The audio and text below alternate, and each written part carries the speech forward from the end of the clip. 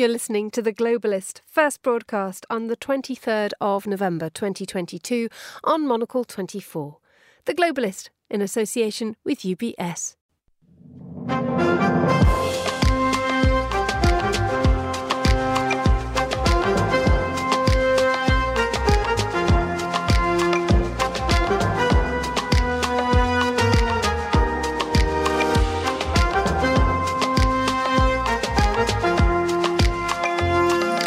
Live from London, this is The Globalist with me, Emma Nelson. A very warm welcome to today's programme.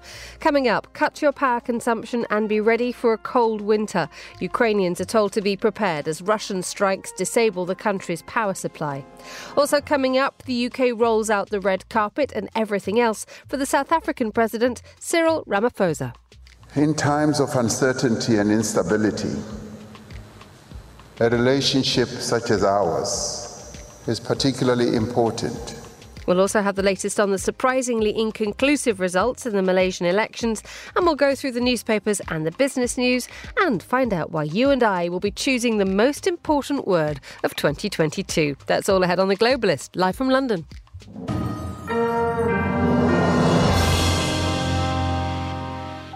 First, a look at what else is happening in today's news. At least 10 people have been killed in a shooting at a supermarket in the US state of Virginia.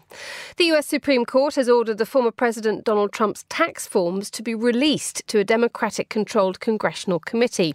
And workers have reportedly protested at the world's biggest iPhone factory in the Chinese city of Chengdu. And Brazil's President Jair Bolsonaro has challenged the election he lost last month to his left-wing rival, Luiz Inácio Lula da Silva. Stay tuned to Monocle 24 throughout the day for more on these stories. But first, the head of Ukraine's national power grid has described the effect of Russia's military strikes on the country's power stations as colossal. Ukrainians have been warned they faced a cold, dark winter after the chief executive of Ukrenergo told a briefing that practically no thermal or hydroelectric stations had been left unscathed by Russia's attacks. Well, to get the latest on that and other issues surrounding the conflict in Ukraine, I'm delighted to say Stephen Dalziel, regular voice on Monocle 24, the writer and broadcaster and Russia analyst, joins me now. Good morning to you, Stephen. Good morning, Emma. Good morning, everyone. So we have the chief executive of the national power grid in Ukraine saying there is a power generation deficit. We can't generate as much energy as consumers can use. This bodes for a long, cold winter, doesn't it? It does indeed. The estimate I've seen is that roughly $2 billion worth of Ukraine's energy infrastructure has been destroyed. Now, that's a huge figure, obviously. It just shows just how, in one sense, how weak Russia is in this war now, because they're losing the war on the battlefield. They've been pushed right back to the left bank of the river Dnipro. They've been pushed out of Kherson, the one major gain that they'd made. And it emphasizes not only the weakness, but also how Putin is a man who is driven by resentment, how he is totally vindictive. This is what you do when if you're Putin, because you can't possibly admit you've made mistakes in this war. You can't possibly say, actually, let's try and get a peace deal and let's pull out of your country. So what do? You attack the civilian population effectively. They've been attacking them for the last few months and destroying blocks of flats and killing thousands of civilians anyway. But now what you do to be really vindictive as winter is coming. And remember, winter in Ukraine is cold. You get lots of snow. You get temperatures below freezing for a lot of the time. And so destroying the power infrastructure really is a nasty way to go about conducting this war. And it shows that Putin is not just about seizing territory. He wants to wipe Ukraine off the face of the earth. Not just that. There is also a threat that's emerged in the last couple of days that Russia wishes to restrict gas supplies to Western Europe through the only pipeline still connecting the region, warning that it could lower flows through the Ukraine from next week. It's one of those arguments, isn't it, that we've seen before, where Russia says we will slightly cut supply and slightly cut production, and yet something bigger happens. Yes, I mean, when you hear these warnings or threats really from Moscow, expect something worse to happen. Of course, they've tried to use an excuse. They've tried to say, the Ukrainians are siphoning off gas that's supposed to be going to Moldova. It comes back to that phrase that a Twitter user called Darth Putin uses of never believe anything till the Kremlin denies it. And so they'll be denying that this is because of any reason that they're trying to put more pressure on Ukrainian people or Ukrainian power grid. But of course, that's what it is.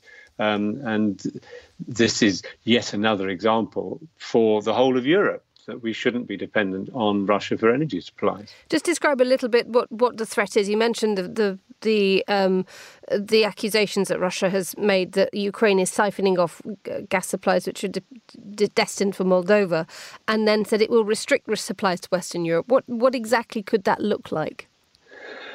As simple as turning off the tap, or turning it down first of all, so there's a slower flow of gas. But they could simply turn it off. They've done this before, of course. Ukraine has a history of knowing that Russia twice in the past 20 years, even less, has done that. Has literally just turned off the gas, saying it's a threat. It's that nasty edge to what Russia is doing. Again, it's all pretty nasty, but this idea of particularly having a go at what is doing something that's going really to affect the civilian population, just to turn off the gas and blame them because of what they've been doing. It's straight out of the Russian rule book, and it's not new. Just tell us who actually still is dependent on Russian energy within Europe. Well, Germany still wants Russian energy. Germany has been heavily dependent. Probably 40% of Germany's gas in recent years has been coming from Russia. They are, of course, as with everyone else in Europe, seeking alternative supplies. But that isn't an easy thing to do. You can't just say one day, right, we're not buying yours, we're going to buy someone else's. It takes a lot of preparation, a lot of organisation. So a number of European countries, I can't give you the exact figures for each country, but Europe has been too heavily dependent on gas. It's one thing where Britain has actually been in a slightly better position because Britain's been receiving far less Russian gas, probably less than 10% for some years now. So it's been much easier here for us to say, well, we'll get alternative sources such as LNG, liquid natural gas from the United States. But Europe has been too dependent, and it is moving away as quickly as it can from dependence on Russian gas. And they say that hopefully by next year, almost early, at least in 2023, they won't have to rely on Russian gas. But it's been a long, drawn-out process. If you think it'll be probably a year since the start of the war before Europe can really turn away from Russian gas. It's been an interesting time in Germany. There are reports that there is up on the North Sea coast, engineers have built the country's first import terminal for liquefied natural gas, LNG, that you've just mentioned there. It's taken them less than 200 days to do it. Now, this is a country that used to take, 60% of its gas from Russia. If more countries are able to do this, what effect does that have on Russia? It hits the Russian economy. I mean, this is ultimately with all the games that the Russians are playing, and they're trying to brazen it out. But then you get occasionally sober voices in Moscow, like the head of the central bank recently, saying, actually, guys, these Western sanctions are really going to hit us. And it's the creeping effect because, for example, the Russian army or the Russian arms suppliers for the army cannot now make the smart weapons they were making before because they don't have things like the semiconductors, the things they were getting from the West, which they're not now getting. So they'll try and brazen it out and say, Western sanctions, so what? So we don't have the latest iPhone, we don't care. It's behind the scenes. It's getting worse and worse for Russia, particularly in terms of Russian industry, and it'll be the same with oil and gas. And the problem for Russia will be, and this is a drum I've been banging for many years, going back to when I was running the Russell-British Chamber of Commerce, saying you need to develop small and medium business, and they haven't. They're so dependent on energy exports and things like timber that if the West isn't buying them, they're in trouble. They can't just simply switch all the gas, for example, that was going to Europe off to the Far East, even if the Chinese want more. They come from different gas fields. This is where Russia, as a huge country, has got a problem because it costs a lot of money to take the gas from the Western Siberian oil, gas fields over to the east. So the creeping effect of this is going to be worse for Russia than actually for anyone else. How much is this going to affect the Russian population in terms of what their relationship with their leader Vladimir Putin? I mean, it's been confirmed that Putin will meet some of the mothers of the reservists who are fighting in Ukraine. There is a sense there that is very much a public gesture to drum up support and sympathy. That's what it is. It's a gesture because the Russian people are gradually realizing that the war is going badly. Their living standards are falling. It's taking time. As I say, the sanctions, they've rebranded a lot of their shops that were Western shops to pretend that they're just as good as they were.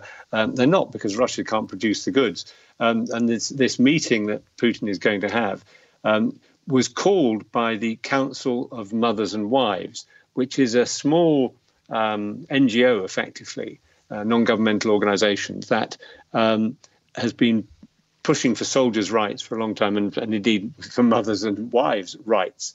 They don't want their boys and their husbands being sent off to this war.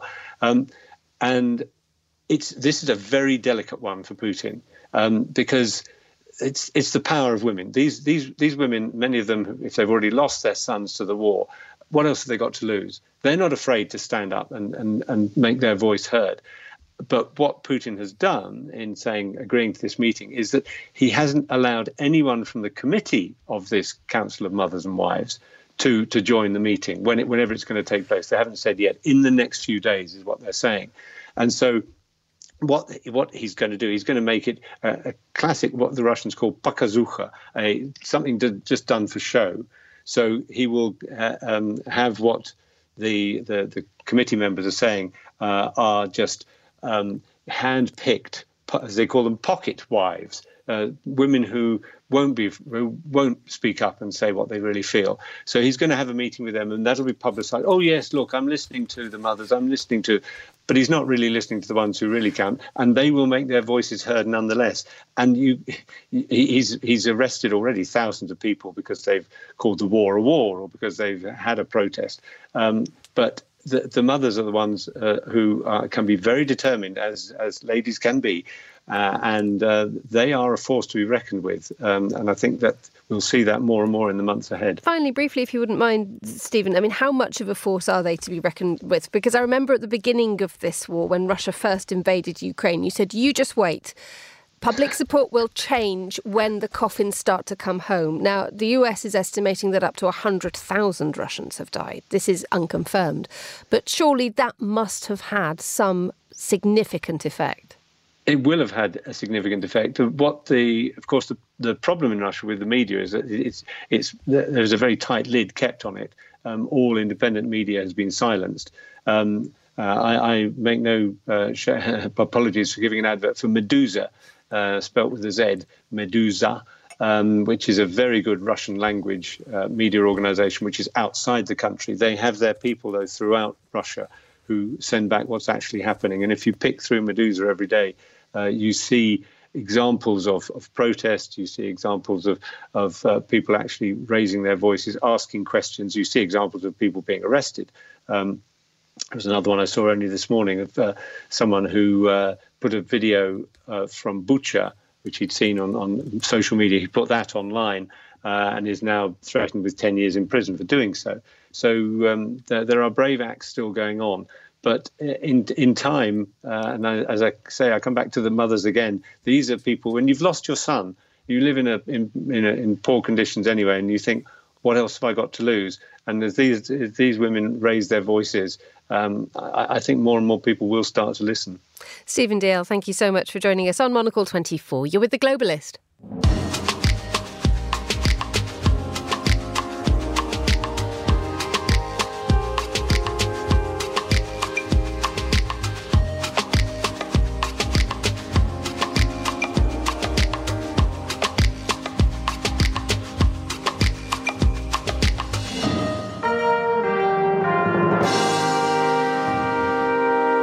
It's It's 15:14 in Kuala Lumpur, 7:14 a.m. here in London. Now, Malaysia went to the polls at the weekend. The result was a hung parliament, with neither the opposition leader Anwar Ibrahim nor the former Premier Muhyiddin Yassin winning the simple majority they needed to form a government.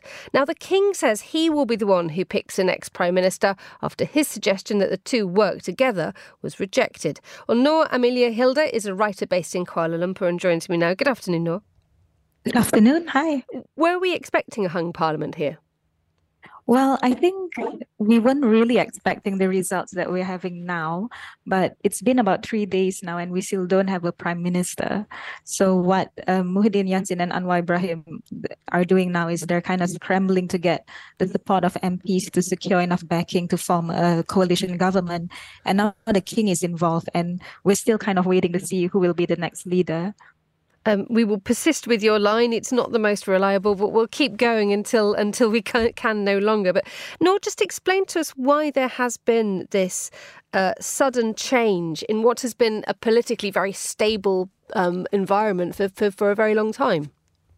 Well, I think the political tensions that we're facing now can be traced back to, I think, back in 2020, just before the pandemic started, where we had this political crisis called the Sheraton Move, where it kind of toppled Mahathir's then government.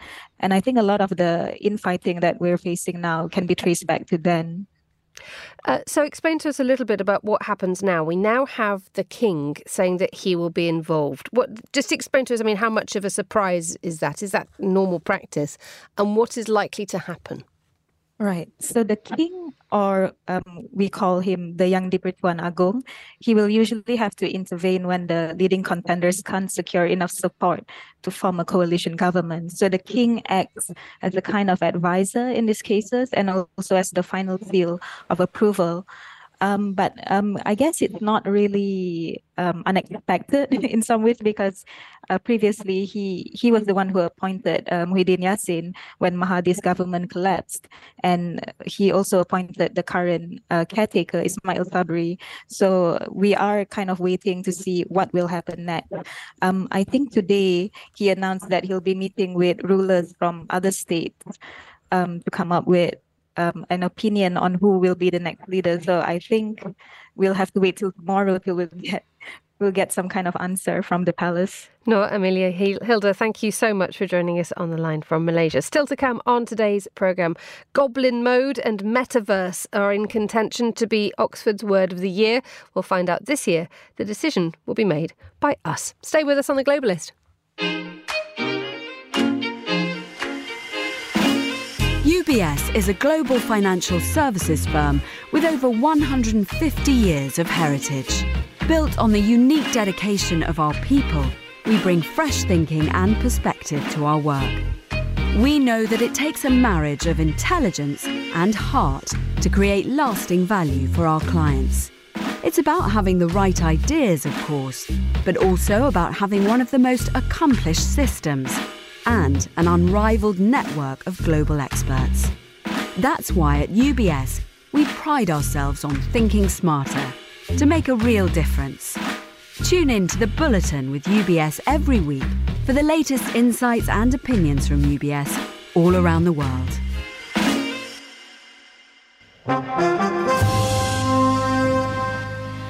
Now, at a state banquet in London last night, South Africa's President Cyril Ramaphosa was told by Britain's new King Charles that we must acknowledge wrongs to unlock the power of the future.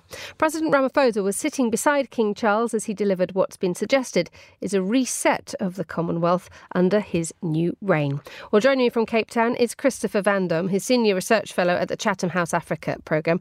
Very good morning to you, Christopher. Morning, Emma. How are you? Very well, thank you. And quite astonished by the level of pomp and circumstance afforded to this state visit yesterday. It was huge, wasn't it? It was, and it's been quite nice, actually, to see some of that being replayed on social media this morning by South Africans themselves, particularly South Africans in the UK, demonstrating a level of pride in the way in which their president has been welcomed in London. So that's been quite nice to see. Because just explain to us the relationship between South Africa and the United Kingdom. It has not always been quite as delightful, has it? No, it hasn't. And I think that it's been quite significant. The speech that Ramaphosa gave to the joint sitting of Parliament yesterday acknowledged this. And he drew on quite a visual comparison of there's a statue of Queen Victoria near Parliament in Cape Town and a statue of Mandela in Parliament Square in London. And he emphasized this on pointing out that this has been a relationship of colonialism and dispossession. But he also pointed out that this is now also a relationship of redemption. And I think that's what the sense of reset and refresh and renewal, both with the new king, but also a recognition from both sides that there are very strong country-to-country and people-to-people links here. They haven't always been easy. It is born out of a long history that isn't pretty, but is one that is really important for both sides and one which both sides are quite keen to reinforce and move forward with. Indeed, I mean, Ramaphosa's words were full of dynamism. He says a strong partnership between South Africa and the United Kingdom could make a significant contribution to multilateralism and the achievement of consensus on critical global issues. It is essential that we reform the international institutions on which we rely in times of crisis and need. I mean, he's saying two things there, isn't he? Firstly, we have a shared power and a shared energy. But secondly, things need to change within the structure that we have.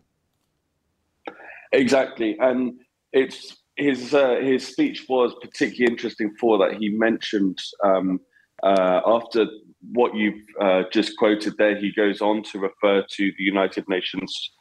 He goes on to refer to the Commonwealth. Now, these are both areas where South Africa has been pushing for a greater level of equality. And kind of core to South Africa's sense of place in this world is this idea of independent sovereignty and the primacy of sovereignty that South Africa, having fought for its independence, having fought against apartheid, having fought for democracy, is owed or is entitled to a place in the world on an equal footing to other countries.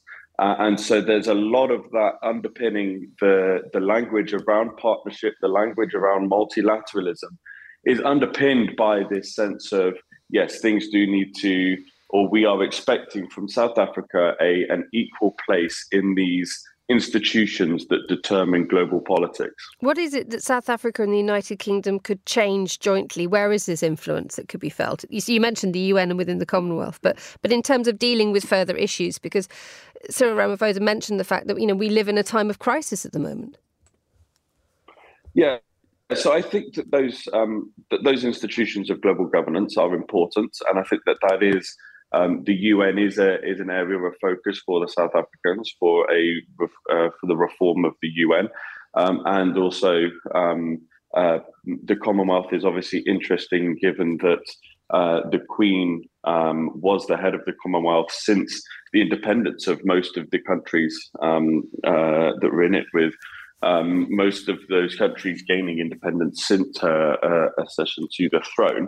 I think on a more practical basis, where there's room for greater support is around the bilateral relationship. Many of the discussions today are more focused on economic and trade issues and greater cooperation on that. And also this issue of climate change, which has been a consistent theme throughout the state visit, but also within South Africa's own foreign affairs at the moment, given that they are going to be receiving there's a pledge of 8.5 billion from Western nations, including the UK, the US, Germany, France, the European Union, for support for a energy transition in South Africa, this Just Energy Transition Partnership.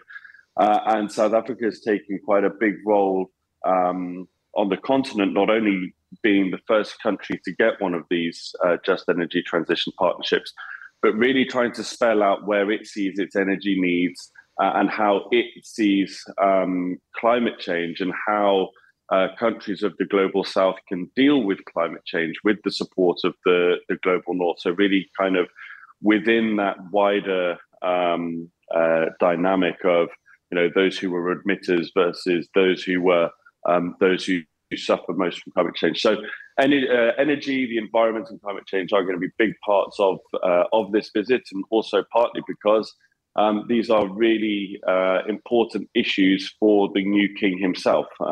Prior to taking the throne, he was very well known for his position on environmental issues. Let's talk a little bit more, therefore, about what King Charles said at a state banquet last night. I briefly quoted him at the start, the idea we must acknowledge wrongs to unlock the power of the future. Wrongs that have shaped our past and unlock the power of our common future. Much of the press in the United Kingdom here is saying that this is King Charles. I'm still doing it. Lots of us are. King Charles is trying to reset the Commonwealth in some way. I mean, what's been the reaction where you are?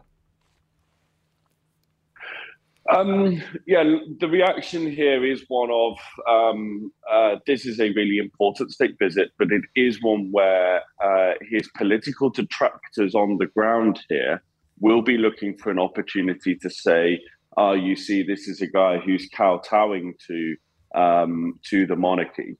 The monarchy is an incredibly divisive issue here and very unpopular. Not in terms of the individuals, but as an institution. And that was seen with the reaction from South Africa, and even the official formal reaction from South Africa and from South African ministers and government figures around the passing of the late Queen. This really kind of awkwardness around acknowledging what an instrumental woman she was, the visits here to South Africa and the kind of personal affinity for her, but all linked into this very awkward relationship that South Africa has had with that monarchy. And so I think that it's really important for this message of kind of Commonwealth renewal to be landing with countries like South Africa, where there is this particularly kind of fierce aversion to that. And again, linked into this primacy of sovereignty within the way in which South Africa sees itself. So acknowledging that past, but demonstrating that there's a clear move forward is really important, partly because I think that King Charles isn't going to be afforded the same type of legitimacy and authority that the Queen had as a figurehead of the Commonwealth, given that she was the monarch during that wave of independence. There's now a lot of questioning around the position that Prince Charles has at that head, and I think that he's keen to take a lesser role than she did. Tell us a little bit more about actually what the Commonwealth can now do. One wonders whether actually being a member of the Commonwealth is a sort of a secret weapon that could really be exploited and enjoyed, given the diversity and the wealth of experience and resources. And it is something that perhaps with the arrival of a new king, a fresh look could be taken at the Commonwealth to see, not necessarily just channeled through London, but Commonwealth nations have this untapped sort of gold mine. Absolutely, and the Commonwealth itself, I think, the Commonwealth and Commonwealth countries have a very different view of the institution than is often portrayed or considered by the British establishment. It is seen as far more of this an institution of equal partners, and that's one of the reasons why many countries on the African continent are not only kind of strong and fond members of the Commonwealth, but also you see new countries joining, Gabon and Togo being the latest to join the Commonwealth. Neither of them were British colonies, so continue a trend of a breaking of kind of Commonwealth being limited to only former British Empire countries, a tradition that builds on Mozambique joining, Rwanda joining. There are ambitions for Angola to join. And so this is an organization that has been having a conversation around renewal and reformation for a long time. And this is part of that. But it is an organization that actually is does provide an important platform of equality, like I said, for a number of these countries. Christopher Van Dam joining me on the line from Cape Town. Thank you so much for joining me on Monocle 24. The time here in London is just nudging 7:30. In a moment, we'll be heading to Brussels to find out to get the latest chapter in its relationship with Hungary. But first, a quick summary of some of the other headlines we're following today. At least 10 people have been killed in a shooting at a supermarket in the US state of Virginia. The gunman, who's believed to be the manager of the Walmart store in the town of Chesapeake, opened fire before turning the gun on himself. The US Supreme Court has ordered the former President Donald Trump's tax forms to be released to a Democratic-controlled congressional committee. The move is a major blow to Mr. Trump, who's tried for years to shield his tax returns from becoming public. Workers have protested at the world's biggest iPhone factory in China. Videos reportedly show hundreds of workers marching at the plant in the Chinese city of Chengdu. Last month, a jump in COVID cases saw the campus locked down, but some workers broke out. And Brazil's President Jair Bolsonaro has challenged the election he lost last month to his left-wing rival Luiz Inácio Lula da Silva. Mr. Bolsonaro claims that some votes from machines aren't valid, but his claims seem unlikely to get far as Lula's victory has been ratified by the Superior Electoral Court. This is The Globalist. Stay tuned.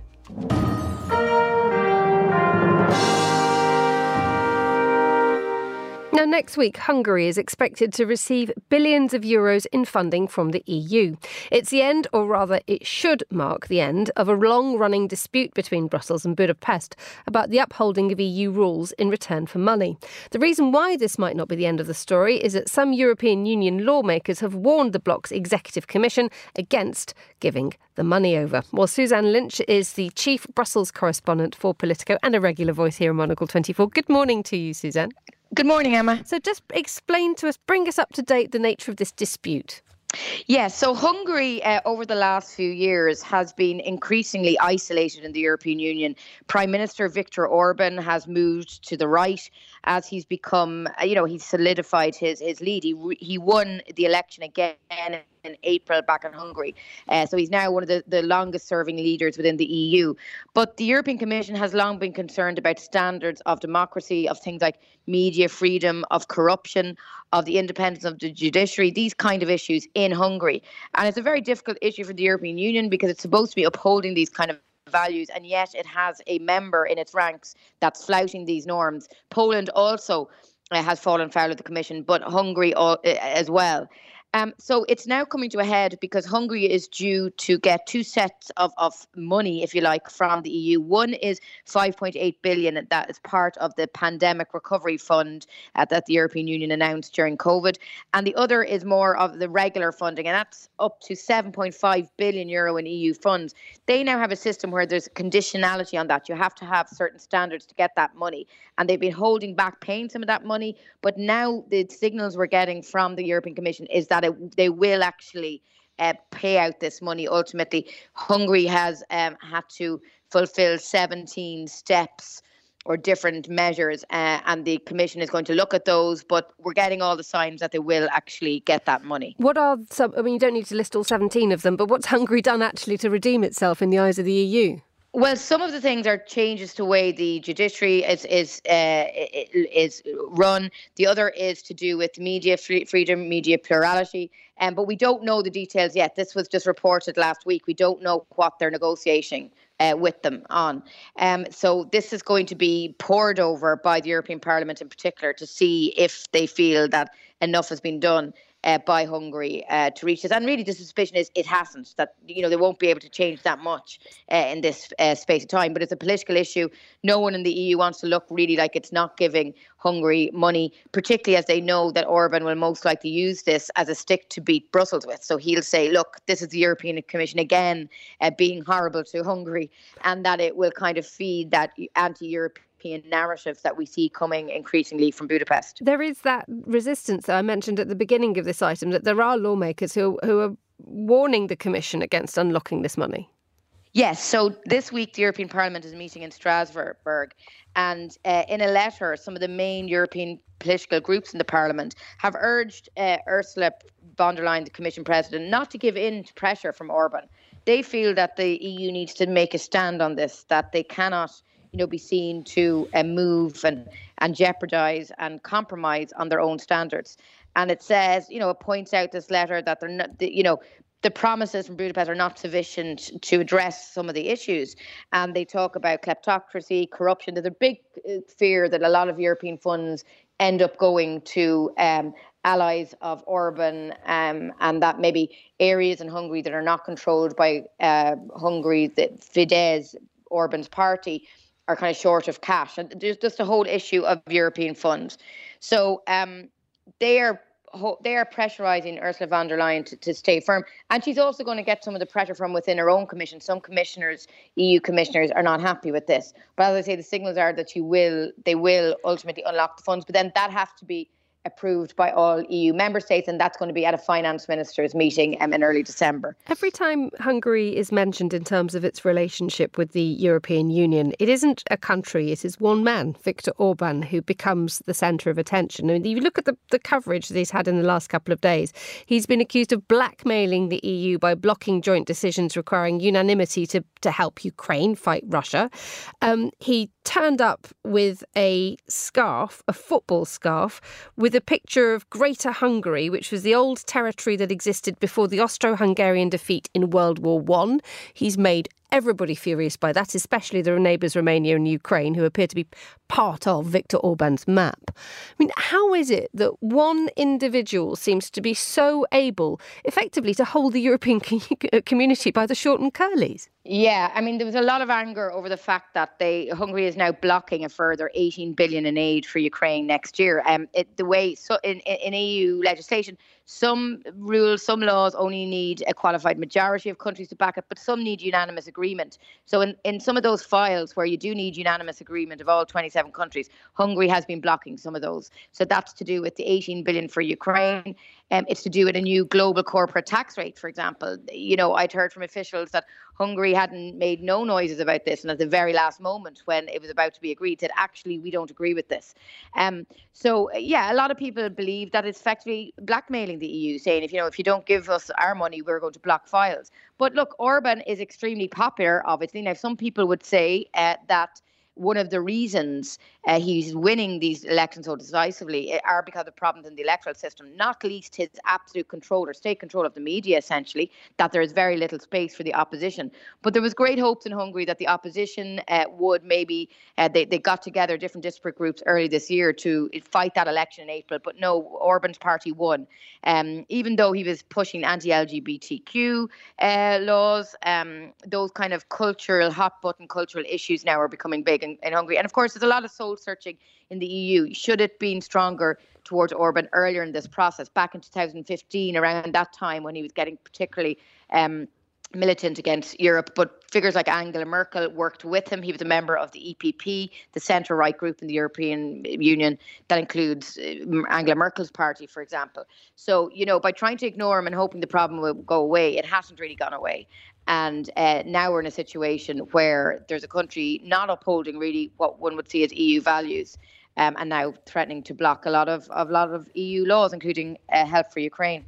You, Suzanne Lynch, thank you as ever for joining us on Monocle 24. You were the Globalist.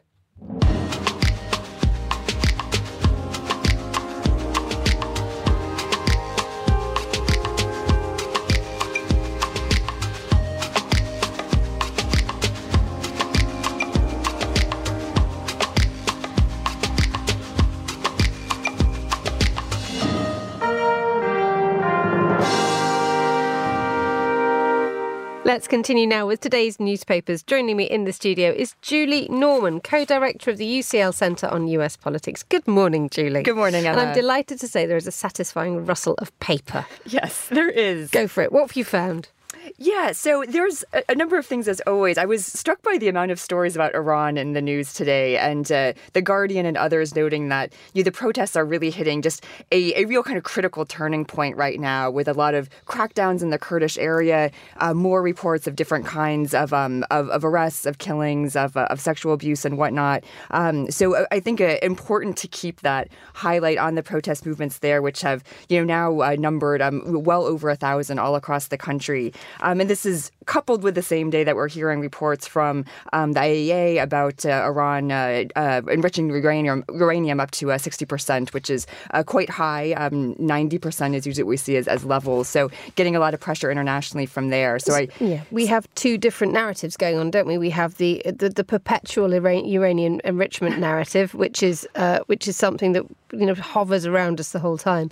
But this article in today's Guardian, it says that Iran's repression of anti-regime protests appears to have entered a dangerous new phase. Activists are accusing state forces of deploying heavy weapons and helicopters. And this is a sign that they are coming down hard on protests, doesn't it? Absolutely. And again, that's nothing new. We've seen this kind of crackdown building, but I do think the level of repression that we're seeing in the Kurdish area, at least by these reports, is a scaling up. We are seeing the deployment of the Revolutionary Guard, which had been held back a bit in some of the past protests. And, it's an important time, I think, right now with World Cup, with other things on the world stage to keep the world focused there. This is this interesting thing, isn't it? The World Cup, for Iran at least, has been an incredibly powerful moment to showcase dissent. That's right. With the risk that when you saw the Iranian team not singing the national anthem, you couldn't but think, what awaits you when you get home? Exactly. And actually, we saw that in the papers today, too, with an Iranian politician saying they will never allow anyone to insult our anthem. So worries that team will face reprisals when they return to the country. OK, let's have a look at a story in the New York Times. Somalia, an area which has arguably not seen the amount of coverage that it perhaps merits, or it certainly merits. We've been seeing, obviously the world's eyes have been looking at Ukraine, and the world's eyes have been looking at Ethiopia, and conflict, desperate times there. But Somalia is experiencing the worst drought in 4 decades. That's right. And Emma, I thought this story was important because it ties into so many other things that are going on in the world. The drought that's affecting Somalia right now is a perfect storm of different things. Part is climate change, which of course we've heard a lot about in this last week, but that's affecting this part of Africa in particular in very severe ways. Also, of course, the knock-on effects of the Ukraine conflict and the difficulty of getting grain and other kinds of aid to Somalia. And of course, just internal problems as well in Somalia. And I think Declan Washington, the New York Times, did a really good job of highlighting the role of Al-Shabaab, of some of the militant groups that just make it that much difficult to assist people who are in this kind of condition right now. But it's an astonishing story because it's when the New York Times really can do its job effectively. Right. There's proper reportage here, and there are astonishing figures. We're looking at 500,000 children at risk of starvation or death by the middle of next year. That's right. And we've seen these numbers just ticking up over the year. I remember being asked some questions about this back in the summer, and we've just seen the numbers go up now. Over 1 million displaced. Again, hundreds of thousands now in starvation kind of context rather than just food insecurity where it was before. And again, I think it's challenging in a context like this where you're trying to balance humanitarian aid with an ongoing conflict or fragile state situation. And I think some of us who work in the aid sector it's a challenge of how do you approach these things. Indeed. The article talks about a decades-long cycle of international intervention in Somalia, including billions of dollars in humanitarian aid and military support. Yet this hasn't helped. That's right. And that's just one of the contradictions, I think, of our assumptions that if we just give money to something, it'll go away. And I think conflicts like this, we see how difficult it is to address these complex issues. What suggestions are there being given that could be, not necessarily, I'm not asking for a solution in front of you, Julie. That would be a little much. But what droplets of hope are there that could suggest that this could not necessarily be fixed, but there could be something to help? Yeah, well, I think the droplets is that they come from different areas, right? Like we saw a movement from COP this last week of trying to assist developing nations that are affected by climate change. We saw elections earlier this fall in Somalia that brought in a new politician that some hope might quell some of Al-Shabaab's actions. We've seen some movement. The one place we've seen negotiations around Ukraine is in getting those grain exports. So I do think there's pockets of hope, but a situation like this is going to take a lot. Now, let's move on to a story we were talking about in the headlines a little while ago. Former president, I don't know where we're quite up to in the sort of the journey that goes along in Brazil, but Jair Bolsonaro defeated by Lula in the presidential elections last month. Everything's been ratified, everyone's approved, everything said it's absolutely fine. Only now has he popped up, and Bolsonaro has said, I was robbed. Right. But timing's not great. Bit late. Indeed, a bit late. And it's interesting because I think we all noted he never officially conceded. So this was kind of a threat in the background. But as you noted, the election results have been fully approved. The court has said to him, look, you need to bring a full audit of all the counts if you want us to look at this at all seriously. So in real terms, I don't see it moving forward at all. But what it does do is it just keeps his protest movement going. It keeps his supporters just galvanized. And I think it does have a ripple effect in the region and even around the world with, figures like Trump in my own country, people who want to challenge election results. And it keeps this kind of possibility open when we see people like Bolsonaro doing it. Indeed, because his reasons for complaint are that I think the second runoff between the runoff between Lula and Bolsonaro happened at the end of October, and Bolsonaro's team has done an audit. It says that it's found signs of, I'm quoting, irreparable malfunction in some electronic voting machines. True or not, how much does that plant the seed of doubt, not just in Brazil, but elsewhere? Oh, I think it has a big effect. I mean, anyone who has, already, either some might say conspiracy theories, but others maybe say legitimate, worries about some of the new technologies and whatnot will jump on these kinds of allegations. And again, Bolsonaro is not the first to do it.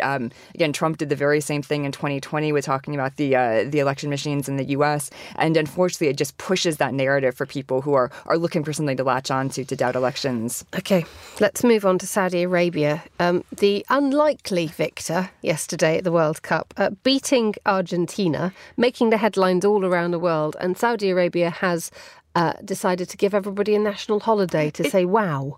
Indeed. Yeah. And I think this is an interesting story for lots of different reasons. I think one, sorry to Argentina fans, but people do tend to like an underdog story in the World Cup, especially in these opening rounds and whatnot. But Saudi's a difficult underdog sometimes to rally behind because of the human rights allegations, because of, the Crown Prince's, various different kinds of activities. So I think it raises some questions of who do we root for? And, do you feel happy about this? Do we feel compromised about this? And what does it mean for the players? How much do players really represent their state or not? Saudi has this problem, doesn't it, that everything it does in terms of soft power, be it pushing tourism, opening up society to a certain degree, is always accused of saying you are trying to launder a difficult, hard image. Whereas actually, if you just love football and you happen to be Saudi, you're stuck in the middle here. That's exactly right. And I think, a lot of my work is in the Middle East. The region is very just excited about a Middle East win. We see different kind of regional unity around this. Interestingly, like Saudi and Qatar are often at odds with each other. This has kind of united them. So we see a lot of positives, I think, among people. But at the same time, there's kind of this cloud of the larger political climate over it, too. I think we shall see more and more of Saudi Arabia in the coming years and months, no doubt. Julie Norman, thank you so much for joining us on The Globalist. You're with Monocle 24. UBS has over 900 investment analysts from over 100 different countries. Over 900 of the sharpest minds and freshest thinkers in the world of finance today. To find out how we could help you, contact us at ubs.com.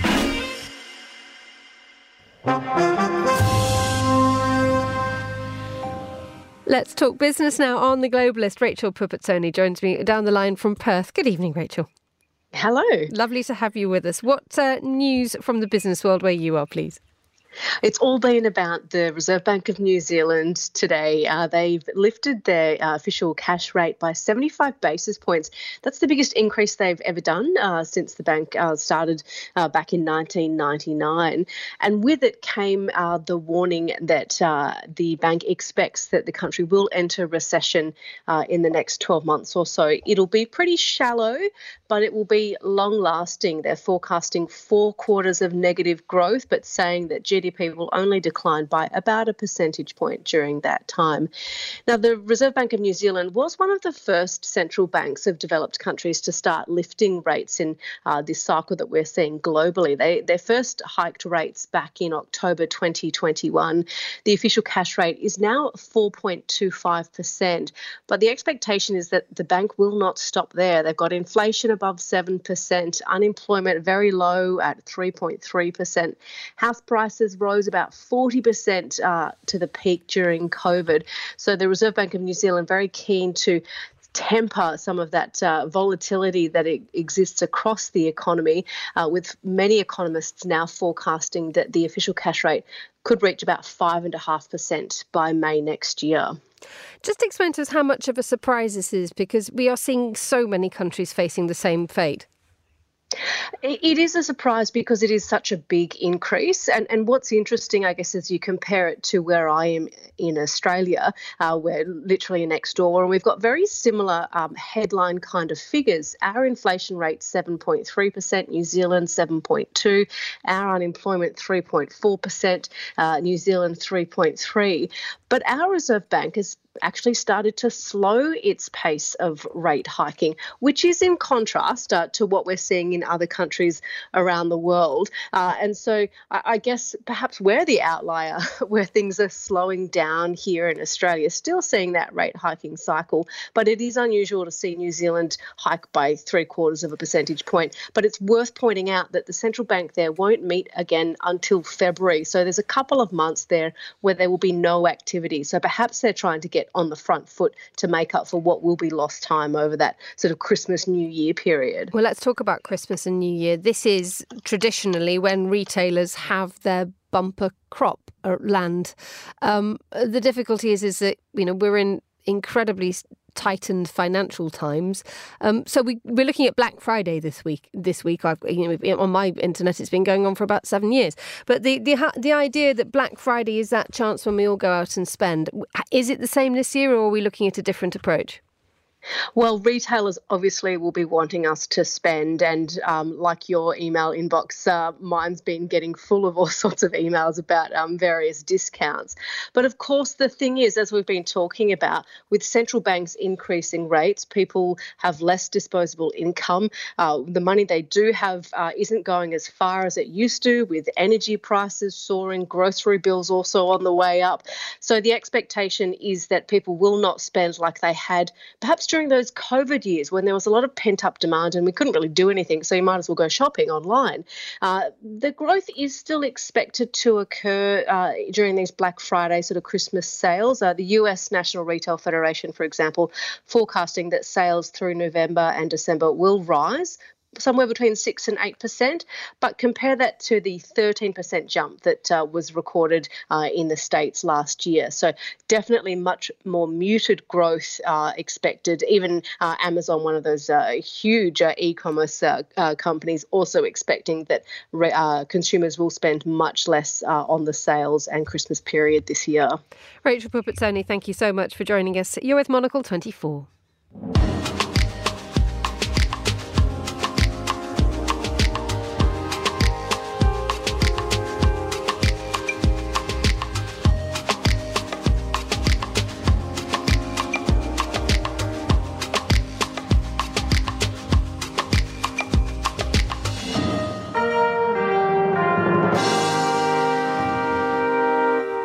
Today, which is your favourite out of the following words and expressions? Goblin mode, #I stand with, and metaverse. Because it is from among these three that the public will choose the Oxford Word of the Year this year. And it's the first time that the vote has been opened up to you and me. Fiona McPherson is a senior editor with the Oxford English Dictionary. I'm delighted to say she joins me. Very good morning to you, Fiona. Good morning. So for those of us who don't know intimately what the Oxford Word of the Year is, could you explain to us the whole premise? Yeah, I suppose in a way it's a chance for us lexicographers to have a little bit of fun. All the year when we're working, we're thinking about preparing entries to include in a dictionary, and we have to think about things in a different way. But Word of the Year is a chance for us to analyse language, look to see what words have been big. They may be ephemeral words. They may have captured, the idea is that they'll capture something of the year, if not the whole year. So it will speak to some kind of experience, but we can do that without necessarily thinking, is this big enough yet to go into the dictionary? Although, of course, sometimes some of the words already are in the dictionary. language works like that. But it's a little bit of fun to try and think about what the world has been preoccupied with and how that's shown in our language. Okay, thank you for that. So the three ones we've got are goblin mode, which is actually two words, not one. Hashtag I stand with. I've never thought that hashtag was a letter, but here we go. And and metaverse. So, I mean, first of all, it looks like we're pushing the boundaries of the way that words and, you know, what we define as a word. But could you tell us what each one means, please, and why you thought they were so important? I can, and we'll get onto the two-word thing in a second. Okay, thank you. A metaverse is a kind of hypothetical virtual reality environment where users will interact with each other and the avatars in an immersive way. And it's sometimes been thought of recently as perhaps an extension or even a replacement for the internet as we know it. We chose that because although it's been in our dictionaries since for quite a while actually, and it was first coined in 1992, but it's been a relatively low frequency word in general usage until this year, where we've seen it almost quadruple in usage amongst the general public.